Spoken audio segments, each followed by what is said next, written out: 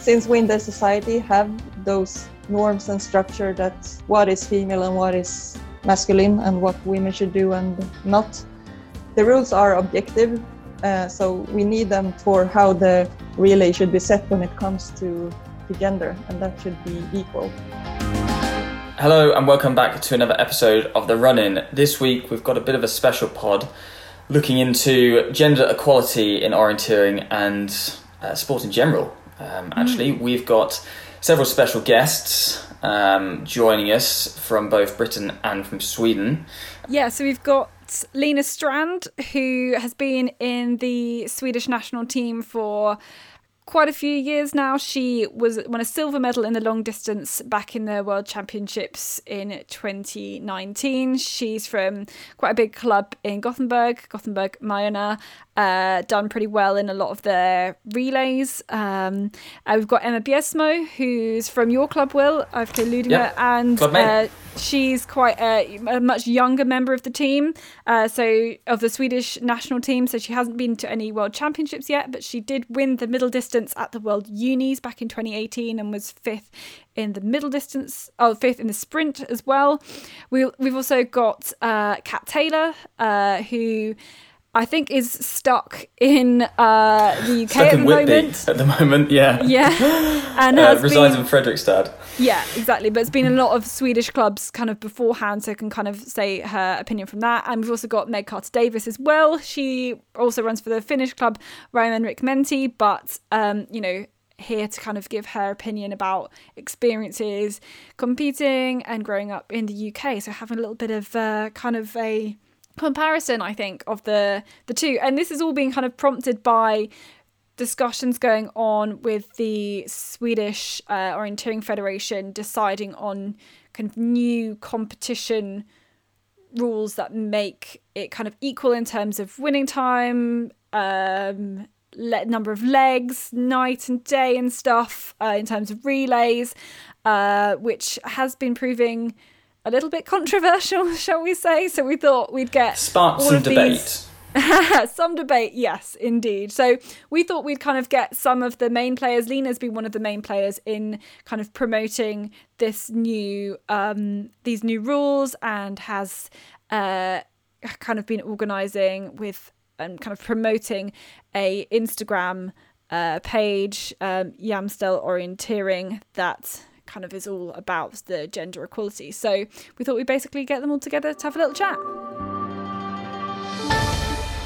Thanks very much, everybody, for joining us on the podcast. Maybe Lena and Emma, you want to start by saying what the situation has been like in Sweden in terms of the gender equality for competitions? Sorry, Emma, or what you say? Yeah, I was about to say that maybe you want to start, Lena, because you've been pretty much involved in this, and I can give comments. Yeah.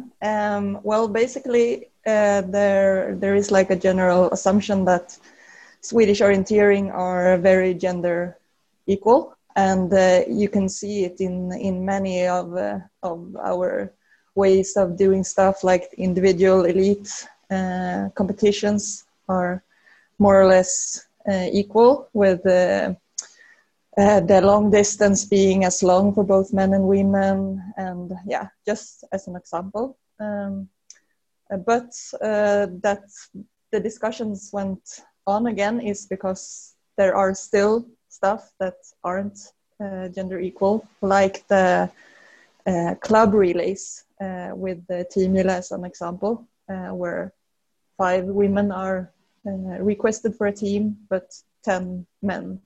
And also all this about the night orienteering and everything that is the history of Timila, that's just for men and not women. So it's, a quick summary. That's the basics about this discussion at the moment. So kind of all of you, what would you like to see change about particularly these club relays?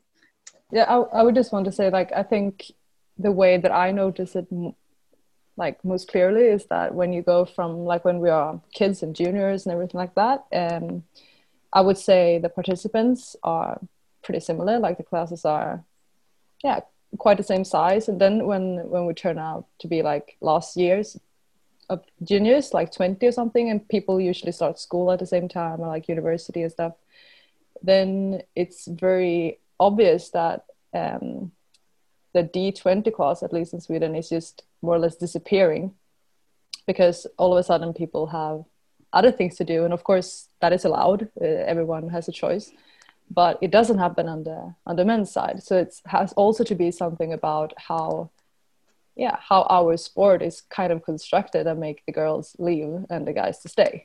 And I think the relay question could be a part of it, because the men are needed in a team, whereas the girls are like, yeah, if they're not needed, then you don't feel the same energy boost of staying in the club. And yeah, that's an example, but I think that's a very thing that makes it very obvious that it's not equal, because somewhere we lose girls. And I think that's also a very good measurement to see in a couple of years' time, if you do change it and it happens to be that these classes are staying as big as they were before university starts or whatever happens. That's kind of a sign that something has happened too. Yeah, so all of you have raced in, different Scandinavian clubs. Do you therefore think, like, is there more emphasis placed on the men's team than the women's team? Yeah. Go on, Kat. Yeah, sadly, yeah.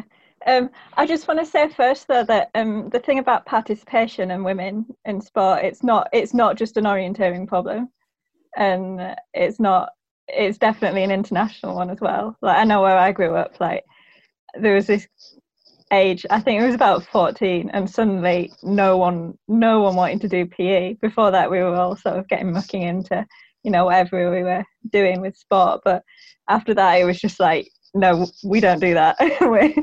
And it was such a kind of it's a cultural thing, and I think it's a bit kind of a much wider problem. But in orienteering, it's been quite clear a lot of the time that we just miss out on a whole kind of layer of what the sport is about, and it's kind of the women, or the girls sometimes as it's called, it's kind of added on to what the men do, and it's sad. Like, I mean, it's varied a lot. I've run with some people who are really forward thinking and really keen on equality, and women who really want to run at night as well, and quite often I turn up tonight. But other times, like, you feel as though, like, I mean, you're not welcome, but it's just like, oh, you're here too, but you're kind of there, but are you really kind of doing the same as what the men do? It's so different. Yeah.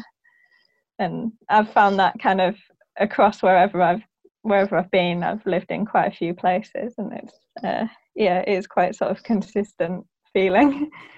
But yeah, women doing night, it's kind of like an extra thing that you can do if you're really keen, but like, it's not made for you.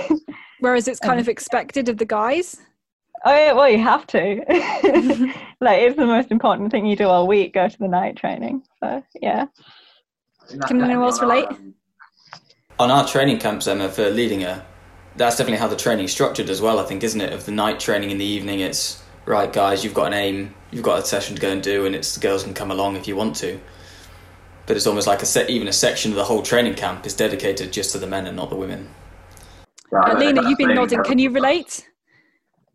Of course. And I mean, like, if you look into the elite clubs, of course the women act professional and try to do specific trainings for the big relays, and then we don't do night, even though that would maybe be good for our technical orienteering development and stuff, and it would also be much better for our camp program during winter time.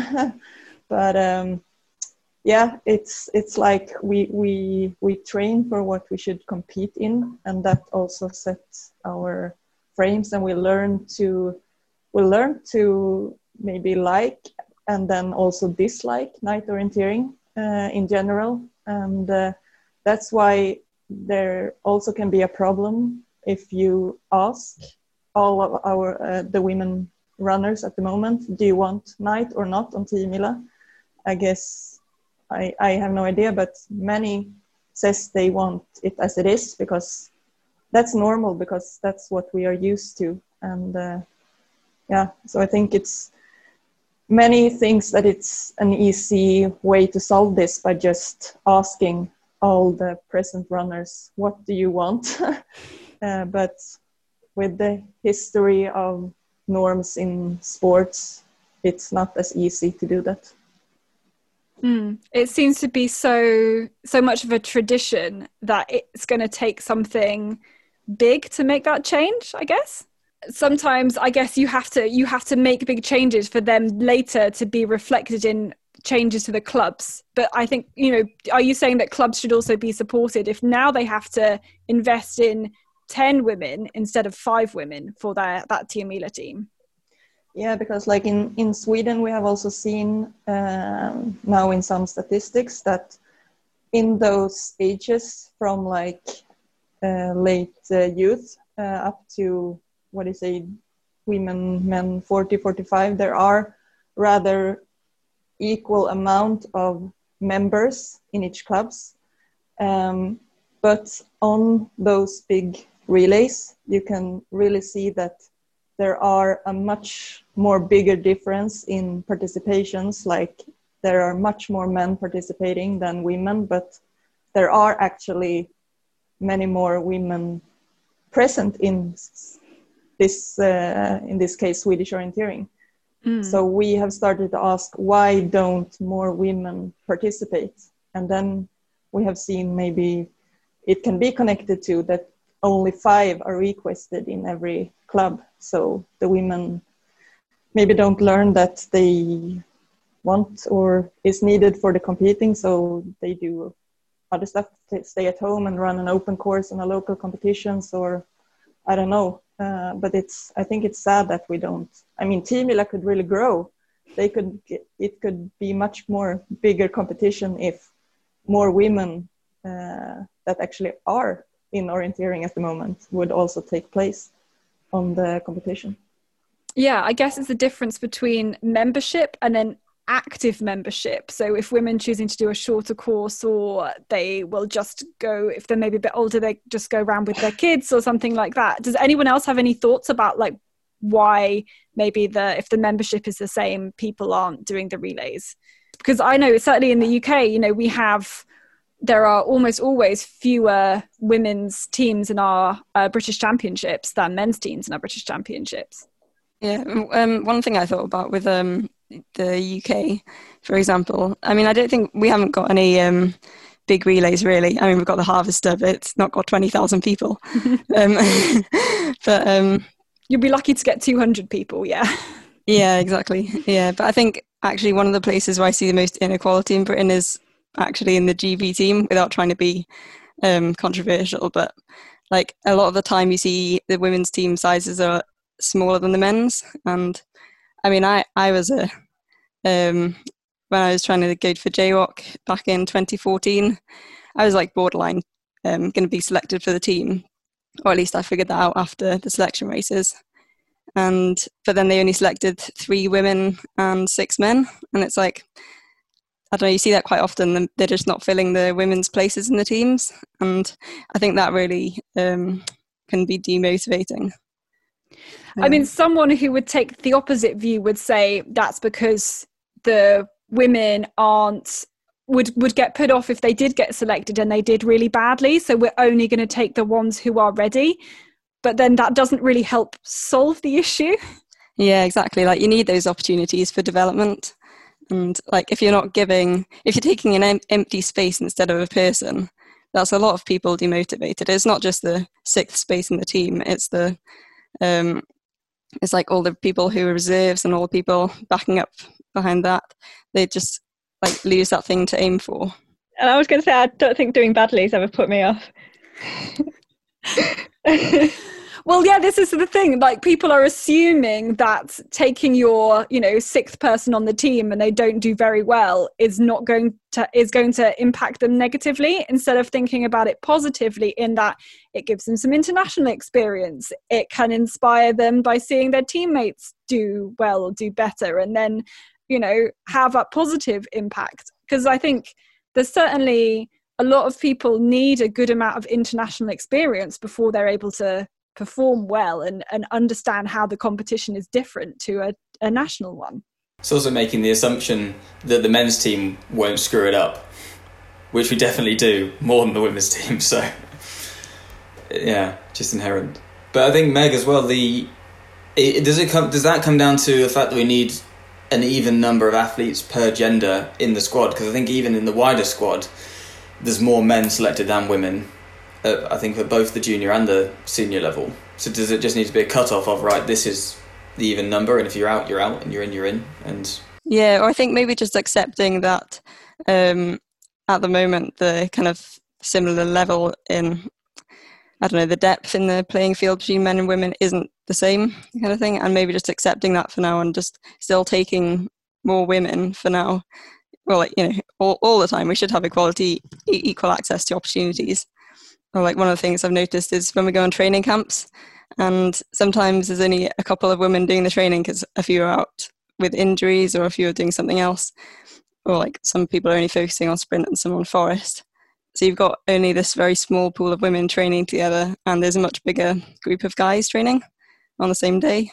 And it's just you just don't get the same benefit from that as you would if you had a bigger pool of girls. I mean, obviously, the Swedish point of view on this may be a bit different because you have much more people doing the sport than in the UK. Like, do you have similar things in Sweden, Emma or Lena? Yeah, I'm trying to think. Presumably, you'd still fill all the places in the squad because you have enough people to do that, right? Yeah, but I would also say, like, on the national team camp, yeah, it is like that. But I would say on a club level, I'm just trying to think a bit wider than just my own club. But when I'm trying to think about the biggest clubs in Sweden and even the smaller ones, I just like and thinking about like going away on a camp with the club, like abroad somewhere. It feels like it's always more men, but it's just like I'm taking it from the clubs I'm having in mind now. That either because I don't know, the girls are doing other stuff or having school or are not doing the priorities to go, but also because there are, I don't know really the reason, or if I'm just, and I don't really know my source about what I'm saying now either, but it just feels like it's less girls going away on camps. And that could for sure be due to the team atmosphere, that you could do your training at home because maybe you are doing it mostly for your own sake, or I don't know. I haven't thought about it so much actually. Or there's more, you're less likely to go away because you're maybe doing other work, or you're less likely to have that time to be able to take off, I wonder. I want to kind of bring the subject around something else. Lena, you said earlier about your long distance, your winning times being equal on that certainly in the individual scene. That's not a thing in the UK yet for our long distances. But was that quite a recent change that happened? Yeah, it changed just 5 years ago, I think. So it's kind of a new rule, and it was like in the individual disciplines, it was the same running time set for sprint and middle, but not that long. Of course, it's maybe because it was the same in international, but we have seen that in Sweden is like historical orienteering country, so we have also set, maybe it's the Swedish orienteering that have set the frames also for international, like historically, but it was a proposal that came into the Swedish Orienteering Federation about making them equal, because it's like a lot about what is a long distance. I mean, many guys has a lot of things happening the last 20 minutes, because then a 70 minutes long distance is another kind of discipline than a 90 minutes long distance. Again, before they changed, it was of course a discussion, and many girls said that I don't want to run 90 minutes. It's much more tougher. But of course we have only trained for 70, so of course then it's tougher with 90. But now you can see it's not a difference. It's not like less girls are running the long distance. So it's not about that. It's just about the frames that are set. We are like adjusting to them. So I think they are really important. And that was changed, even though the international scene, it's much shorter for women. So is that strange running longer in Sweden than you would internationally? Well, for me, it's just, we are kind of a small group that are affected about this difference. But I don't think it's easier to go back to 70 than maybe go up to 90. But I don't think that's a question. But of course, I think it's important that the International Orienteering Federation makes a change as well. But of course, that could also be that the men's long distance is 70 minutes as well.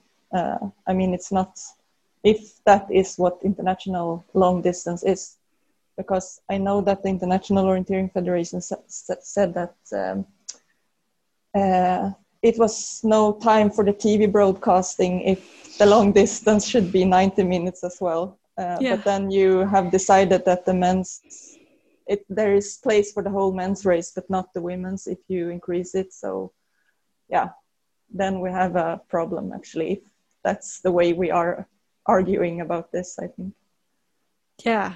Anyone wants to add anything on that, Kat? About the long distance? Yeah. I sort of have the same kind of thoughts, that I feel like we do miss out on not only the extra minutes that make it tough physically, but it gives more scope for exciting long distance challenge if we're allowed maybe 2 or 3 more, 4 more kilometers on the course. It can change, it can change the whole thing. Like if we can have like 2 really big decisive long legs instead of just kind of one that's not actually that long anyway, it's I think it can make a big difference. And frustrating that they would use television as an excuse to kind of keep things just as they are, just because it's easy. And actually I feel like it's kind of the same with the big relays as well. I was trying to think what kind of counter arguments people would come with about running some night at Tiamila, and I think people say, oh, but we're too busy like commentating on the men's race, we can't have 2 at the same time, that's just crazy. And I think it does give challenges, but I don't think it's enough of an excuse to just keep things as they are just because it's easy. I don't think it should be an option. Well, what is the historical reason about the difference? Is it that women can't deal with running for 90 to 100 minutes? No, I've got no idea. Does anybody else know? Is it down to the planning in orienteering in general? The fact that I'd say probably most planners in orienteering are men, and that the women's course becomes a bit of an afterthought. And I think probably 9 times out of 10 at the British champs, the women run the same course as the junior men elite. So is there a problem there in terms of the women's course and the men's elite, the men's junior course is stuck on the same one, and there's no dedicated female course given to have its own priority there? So even at that level, and then the junior levels as well, where probably the British champs relay, the men's short relay, I think is the same as the women's premier. So it's almost like just kind of, like you're saying, just tacked on. And it's not so much about the distance, but the running time. Like that's what counts in orienteering. That's how you compare, different ones. We're not saying it needs to be 11 kilometers. We want it to be this many minutes, I think. But maybe that's the reason. Well, I don't know if this is a thing in Sweden, but certainly in the UK, the differences in some of the junior courses, like the 14-year-olds, 16-year-olds, the boys are running much further than the girls. Definitely when they're 16, they're on completely different courses. And when they're 14, it's meant to be the same difficulty. But often the boys run maybe a kilometre further, and just because of that extra distance, their course is more difficult, even though they're meant to be the same. And it just has like a big gap that I think maybe has a knock-on effect. There's that cumulative effect. And I think it doesn't really make that much sense when your girls are also developing earlier than your boys. So to have the boys run so much further, it could be at age 16, they could be running 3 kilometers further on a race where, maybe there's a one that's 4 kilometers, and then the girls are running 4 kilometers, the boys are running 7. That seems to be a very, very big difference that annoys me a lot. Is there like any comments on that, or what people think? I guess that's an example how you set the standard of gender differences in really early age, and in an age that you definitely not need to do any exceptions. I think it sounds crazy with those really huge differences.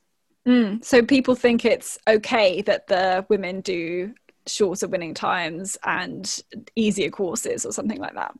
And for me, that sounds a lot that there really exist a lot of gender assumptions from those course planners, coaches, leaders, I don't know, and probably also by the boys and girls themselves when they are like put into this system.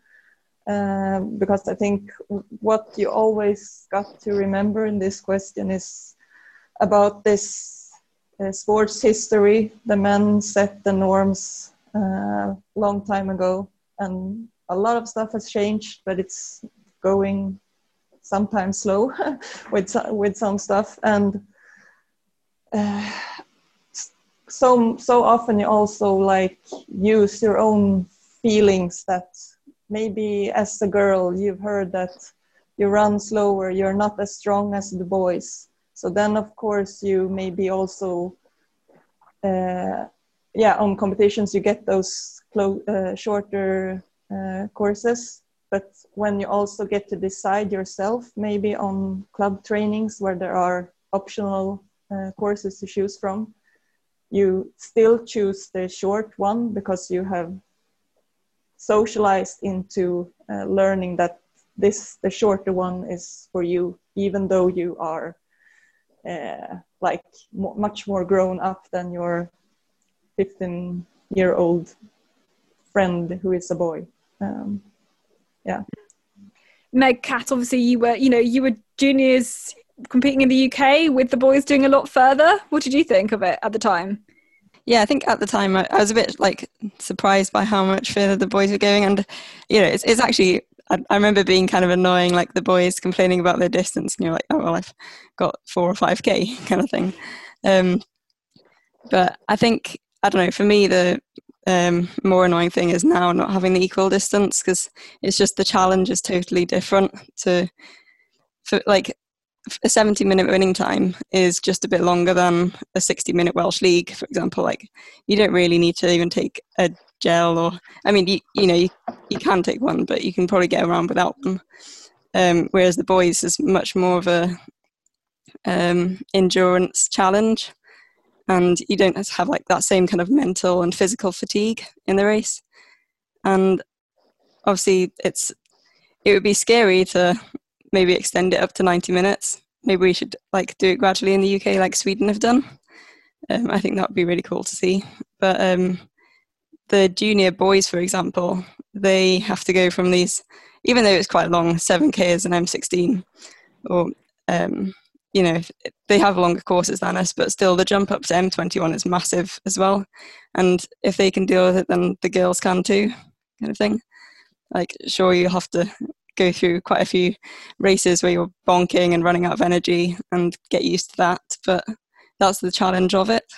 Yeah, and I think I just want to make a comment. I was actually going from junior to senior the year they changed the rules. I went from having a winning time of 50 minutes to all of a sudden Tuve win on like 90-100. So I was at like 2:15, I think, my first long distance. So I was like, yeah, it was a bit of progress there in the time, but and yes, of course I was dying, and it was quite many girls I think dying the first years, because like Lena said many times, we're like put in this frame and we learned from the start and adjusted to what was expected from us, and now a couple of years later I don't know, I think it's the same amount of people running and we have another type of challenge for sure. Like I think it's a big difference and I love it, and everything has to do with just putting yourself into this new frame where we actually maybe should have been from the start. And that's the thing with all changes, that is very scary, obviously, to do them. And probably in the beginning it also will affect, like I mean, for example, if Tiomila would make a major change, of course the first years maybe would be look bad on the paper, or like in the amount of people joining, but we have to look a couple of years in the future. And I also think that's important if you like send a questionnaire or something to athletes, to both ask like now, like what are you willing to do, or would you like to do a night leg or whatever. Because I think to ask now and also ask like 5 years in the future, could you see yourself doing this? So like 5 years in the future, could your club invest in having 3 more girls per relay or whatever? It's a big difference of asking about the future and asking now, because here and now you're afraid of the changes, and they feel big and they feel scary. And of course that's allowed to feel that way, but that doesn't necessarily mean that you shouldn't make the changes for the benefits in the future for the sport. And I think it's very like important to also accept that. I mean, when you do a change, it is scary, and it can also turn out being a bit shit in the beginning, but we do it because of a good thing in the future. And yeah, so we don't forget the future thing if we would send out the questionnaire, whatever, how you look at it. Sometimes you've got to make the big changes for them, people in society almost, to kind of catch up. Do you do the 4 of you feel like well supported by your clubs and your coaches, in that your coaches have the right understanding of how to coach female athletes, as opposed to just assuming you're slightly smaller, slightly less strong men? Do you feel supported in that way? I do at the moment. Yeah, I think it feels a bit weird to talk about kind of things like the race seasons and kind of hard training and preparation right now, because it's all gone a little bit pear-shaped for everyone, I think. But I think where I left off before everything got cancelled, I think but it did. I think the more I've gone on, the more I've realised it is quite different. I think for men and for women, just as well as because of people's attitudes and maybe that things are made for men and then the women fit in with it. But also because the women's season can look quite different because of the differences in, like, you can't, like, the men can't knock out a long race every weekend because it takes so much out of you. Whereas, if you're running 70 minutes, it's a bit easier, and the women can. So I think, quite often the men are almost running a completely different sport, like physically to what we're doing. But I think it's still a big difference kind of in national teams. And I don't want to bash anyone like who's helping out, because I know a lot of people work really hard, but I think it is kind of exacerbated a little bit when you're underfunded as a national team. So maybe it's harder for some teams than for others. Like things are made for the men, and the women, we have to kind of fit in around those kind of frameworks. And I think consistently, like throughout when I've been running internationally, it's almost been like, oh, what's the problem with the women's team at the moment? There's always something, and there's always this feeling that the women are more difficult. And I don't think it's true. I think it's just we're being asked to do something that's a little bit less natural to us maybe than to the men. I don't know. It's quite another big subject to get into, but I think I have noticed that it can be, and at club level too, it's often like, oh, the men are easy, they do everything and act as a team like they should, and the women are like a bit more problematic. And I don't think it's like, I hope it's not always to do with just me. I think it must be kind of, what we're being asked to do. We're trying to, try and fit squares into round molds. So. things like that. So, Megan, did you kind of agree with what Kat was saying? Yeah. Like I don't feel like we had much female education kind of sessions growing up in like any of the junior squads really. Like recently, actually, some of us from the women's GB squad, we've done a webinar with some of the Scottish girls to sort of discuss female training and things around that. So I think that's a good start. But yeah, as Kat says, like our teams are quite underfunded. Our national team is. Well, I mean, very much lack of funding. Nowhere to be found. Yeah, but, pretty much no funding. That'll be Yeah. So we'll switch from one underfunded / not funded team to a well-funded team. Well, maybe you could disagree with that, but a more funded than the UK team is, shall we say? Like, do you have the same kind of impact? And maybe in terms of how your coaches are advising you, like training loads with hormones and with nutrition and things like that, do you feel well supported as a female athlete in that regard? Yeah, I actually do. I have a good experience, especially in our national team. I mean, Lena has probably been part of it longer than I have, but I would say like at least the last couple of years it's been a lot of, it's very new, the whole thing with women and training and what happens in your body and new studies and stuff like that. But I think they have really been trying the best to be like updated with facts and stuff, and we can't really expect more than that. I would say like they're trying to understand, but and have been like giving us tips of literature, and we had like a lecture on a kickoff camp with a power woman who's a doctor working with this and stuff. So I think it's good. It's really out there, I would say, but then it can still be tricky to understand everything. I would say that it's good.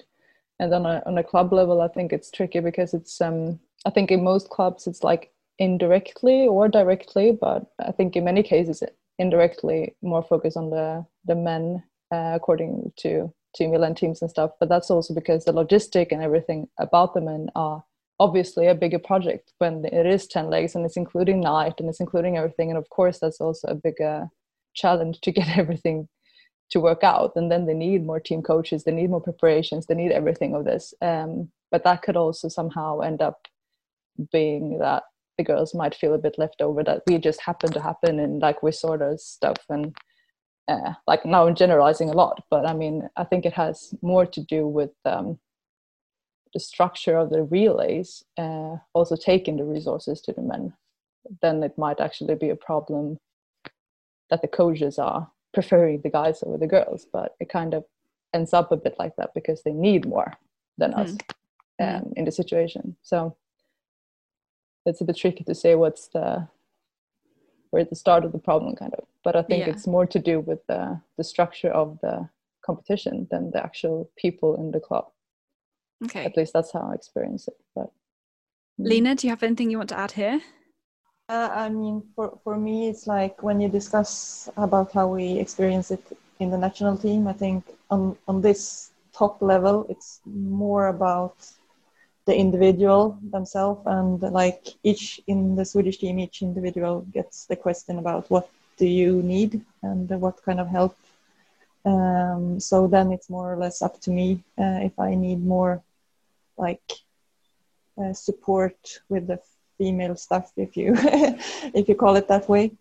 So I think I also work as a coach for youth here in Gothenburg, and I think it's more important in that age, about 16 to 19, that you get the information and just start to reflect about that the female part of training. As Emma said, we don't know for sure how the period impacts training, but we know that it's a difference between men and women for sure with the hormones. So I think it's important to like more work there. And like if you see in the clubs, we have in Sweden kind of those leaders are just, they could be parents or older people that have been elite runners themselves or whatever, but they are not educated mostly. They have experience from orienteering, but they are not educated, and they are mostly men when it comes to elite leaders.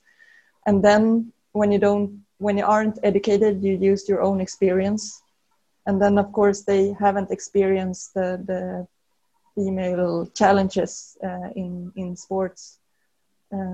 So then they are not, it's not normal for them to ask junior girls about what the challenges they face that the guys doesn't. So I think it's really important for everyone to be aware of this part. And then, of course, education is a problem when, like in orienteering, it's not so much money, so it's many unpaid heroes out there that does a lot of for orienteering, but then we also get those problems along the way. Does anyone want to add anything here before I kind of start wrapping us up with a final few questions? Yeah, I just want to say a little bit more about, like, because there is starting to be a little bit of research available to read upon on kind of how training is different as a woman, how you have a cycle and of hormones and kind of everything related to that. And I think it shouldn't be just something that women know about as well, like, because there are so many male coaches and also like male athletes as well, because I think you can sort of tell a little bit who maybe does know more about these things, because almost they have more understanding and almost more respect for you as an athlete if they realize kind of some of the differences and how you're not just kind of a less successful man or in a kind of less successful in a male model, that you're kind of operating on a whole different kind of way. So I think it's a lot of it's also for men to know about as well. Yeah. So they can go, right, yeah, you're feeling much more tired today, you've got much less power, yeah, this is normal, you know, like you're not like a failure because you're suddenly performing or you're training much differently to you have been in the previous sessions. Yeah, pretty much. So they understand why you might have kind of completely wildly different response to training on different weeks. And I don't think anyone fully understands, especially with orienteering, because there's because of the mental part of it as well. Like, you know, I feel as though I'm only just learning now how maybe like from week to week my orienteering level can be different, and if it's related to these things or what's going on. So there's a lot left to understand, but it should be for everyone to understand it. Yeah, almost everybody's nodding here, like, yeah, we've experienced this, like, yeah, this is quite normal for like your orienteering to change like week on week. Anyway, let's bring it back to kind of where we started with Tia Mila. Lena, in an ideal world, what would you like to see a new setup for Tia Mila? What would you like to see it like? What should the competition structure be? Well, actually, I have no idea, because I think there are much more that will impact the future Tia Mila about which arenas can you use, and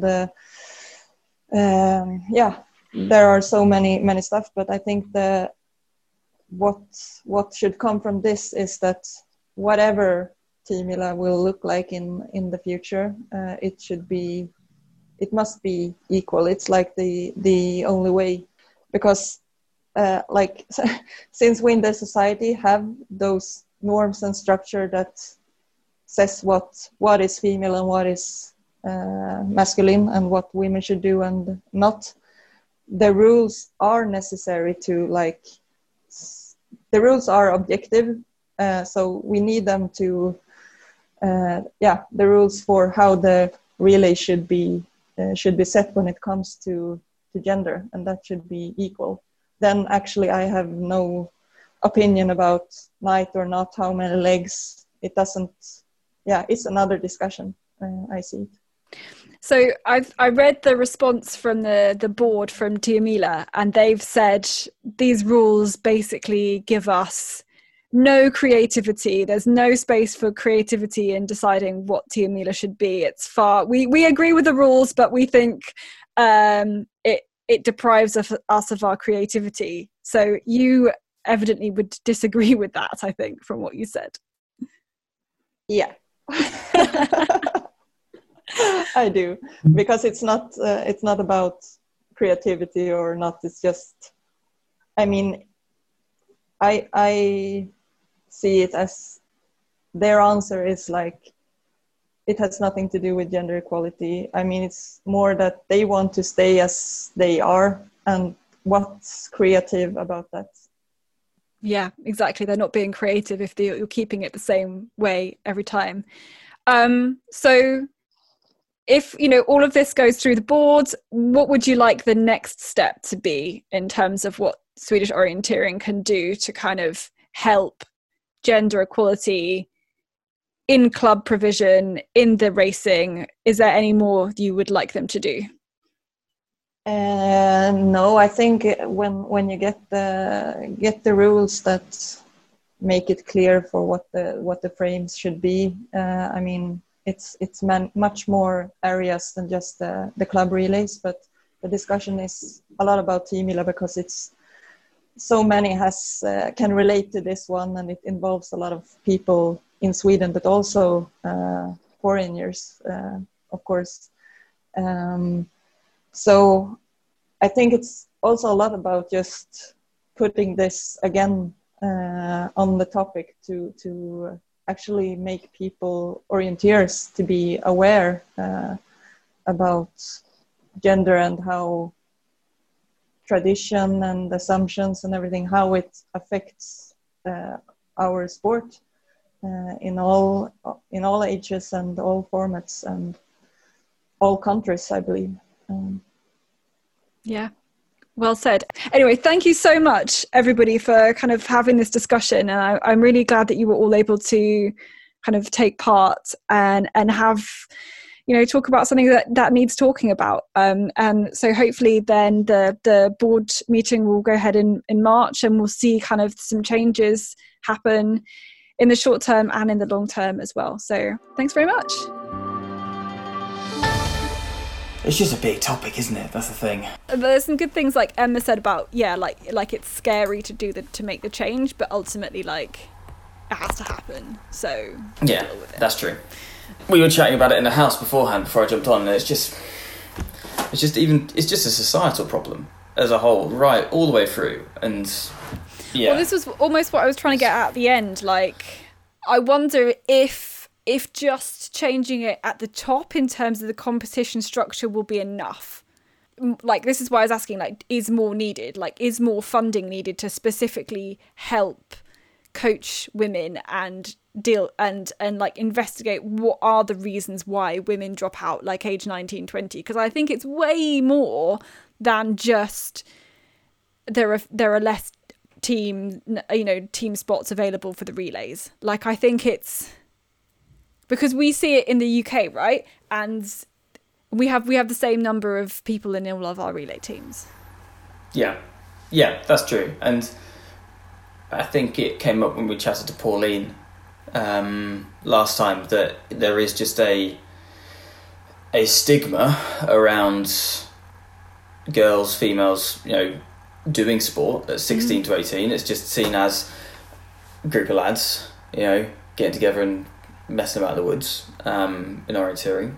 And how do you solve that problem? And there's just, I don't think I appreciated it until the last couple of years of how systemic it is. Of, we don't encourage people to carry on. It's not seen as a societal norm. It's seen as, there's a young adult who's a female out exercising. That's a bit odd, as opposed to, there's a group of guys running along. That's pretty normal. And why is there that difference? Why should there be that difference of a group of girls turning up to do intervals in a park and a group of guys turning up to do intervals in a park? One's seen as very different to the other. Yeah, I remember being at school and it being odd that I ran, or some girls also ran, maybe by the time, you know, they were wanting to look after their fitness as they got a bit older again, actually, but they were kind of really on the down low about it. They didn't really want to tell anybody that they were running. They were quite secretive about the fact that they did. So that's just a really, I think that's a typical thing. But then it's not a problem in orienteering. No, well, and I don't know if that's what orienteering is. It already breaks those stereotypes of, oh, well, it's not very ladylike to go and exercise and get sweaty and muddy. Like, well, orienteering, you've got to get sweaty and muddy, otherwise what's the point? But there's that kind of, I think especially in Britain, there's definitely that thing of, oh, well, you can't be seen to be going against the tropes of going out there, working hard, getting in the sweat, you know, looking a bit grim, as everyone looks grim after they finish a hard running session. It's impossible not to. Yeah, I know. But why? It's good. It means you've tried hard enough. Come on, exactly. Yeah. Like it's a badge of honour, but it isn't. It's a badge of honour for the guys, right? And then the girls go, "Oh, I smell," or like, "Oh, I'm a bit red faced." Like, "Oh, I can't," you know, because you don't see people looking like that. You see a person, influencer, and they've supposedly just done a workout, yet they're in perfect makeup, they're not red, they're not sweaty, they don't look like they've done anything, and then you have that. But then if everybody sat around discussing what in society is wrong, that means that girls aren't keeping going with the sport and that they aren't reaching those top levels, then you could just sit around discussing it for ages. So I think it takes a big thing, like, right, let's make all of our competitions equal in terms of running time, number of legs, day, night, whatever. You know, you have to make that big of a change, otherwise you could just sit around talking about the society reasons for forever. Yeah. Oh, well, you have to be the change you want to see. That's the old trope. That's the old kind of phrase, isn't it? And why even from just a point of, we want the women's national team to be as good as possible, let's push our athletes as much as possible. Why would we not want them to run further, harder, you know, have more competition and push their level? Well, it's not, but it's not, the point is, it's not further and harder, it is equal with the guys. Right? Well, further and harder than they currently have. Yeah, exactly. But to an equal level of, you're pushing your body to your limit to the same level as a guy is pushing their body. Developmental-wise, there's no reason why they should be doing a less running time. And we're not talking about distance here, because I think we're talking, the terrain can change so much. You don't want to say it's a certain distance, because one day that could be like a really quick running time through some nice southern forest, or it could be the same distance on some like Scottish mountain, basically, would absolutely kill everybody. So that's kind of why we've done that.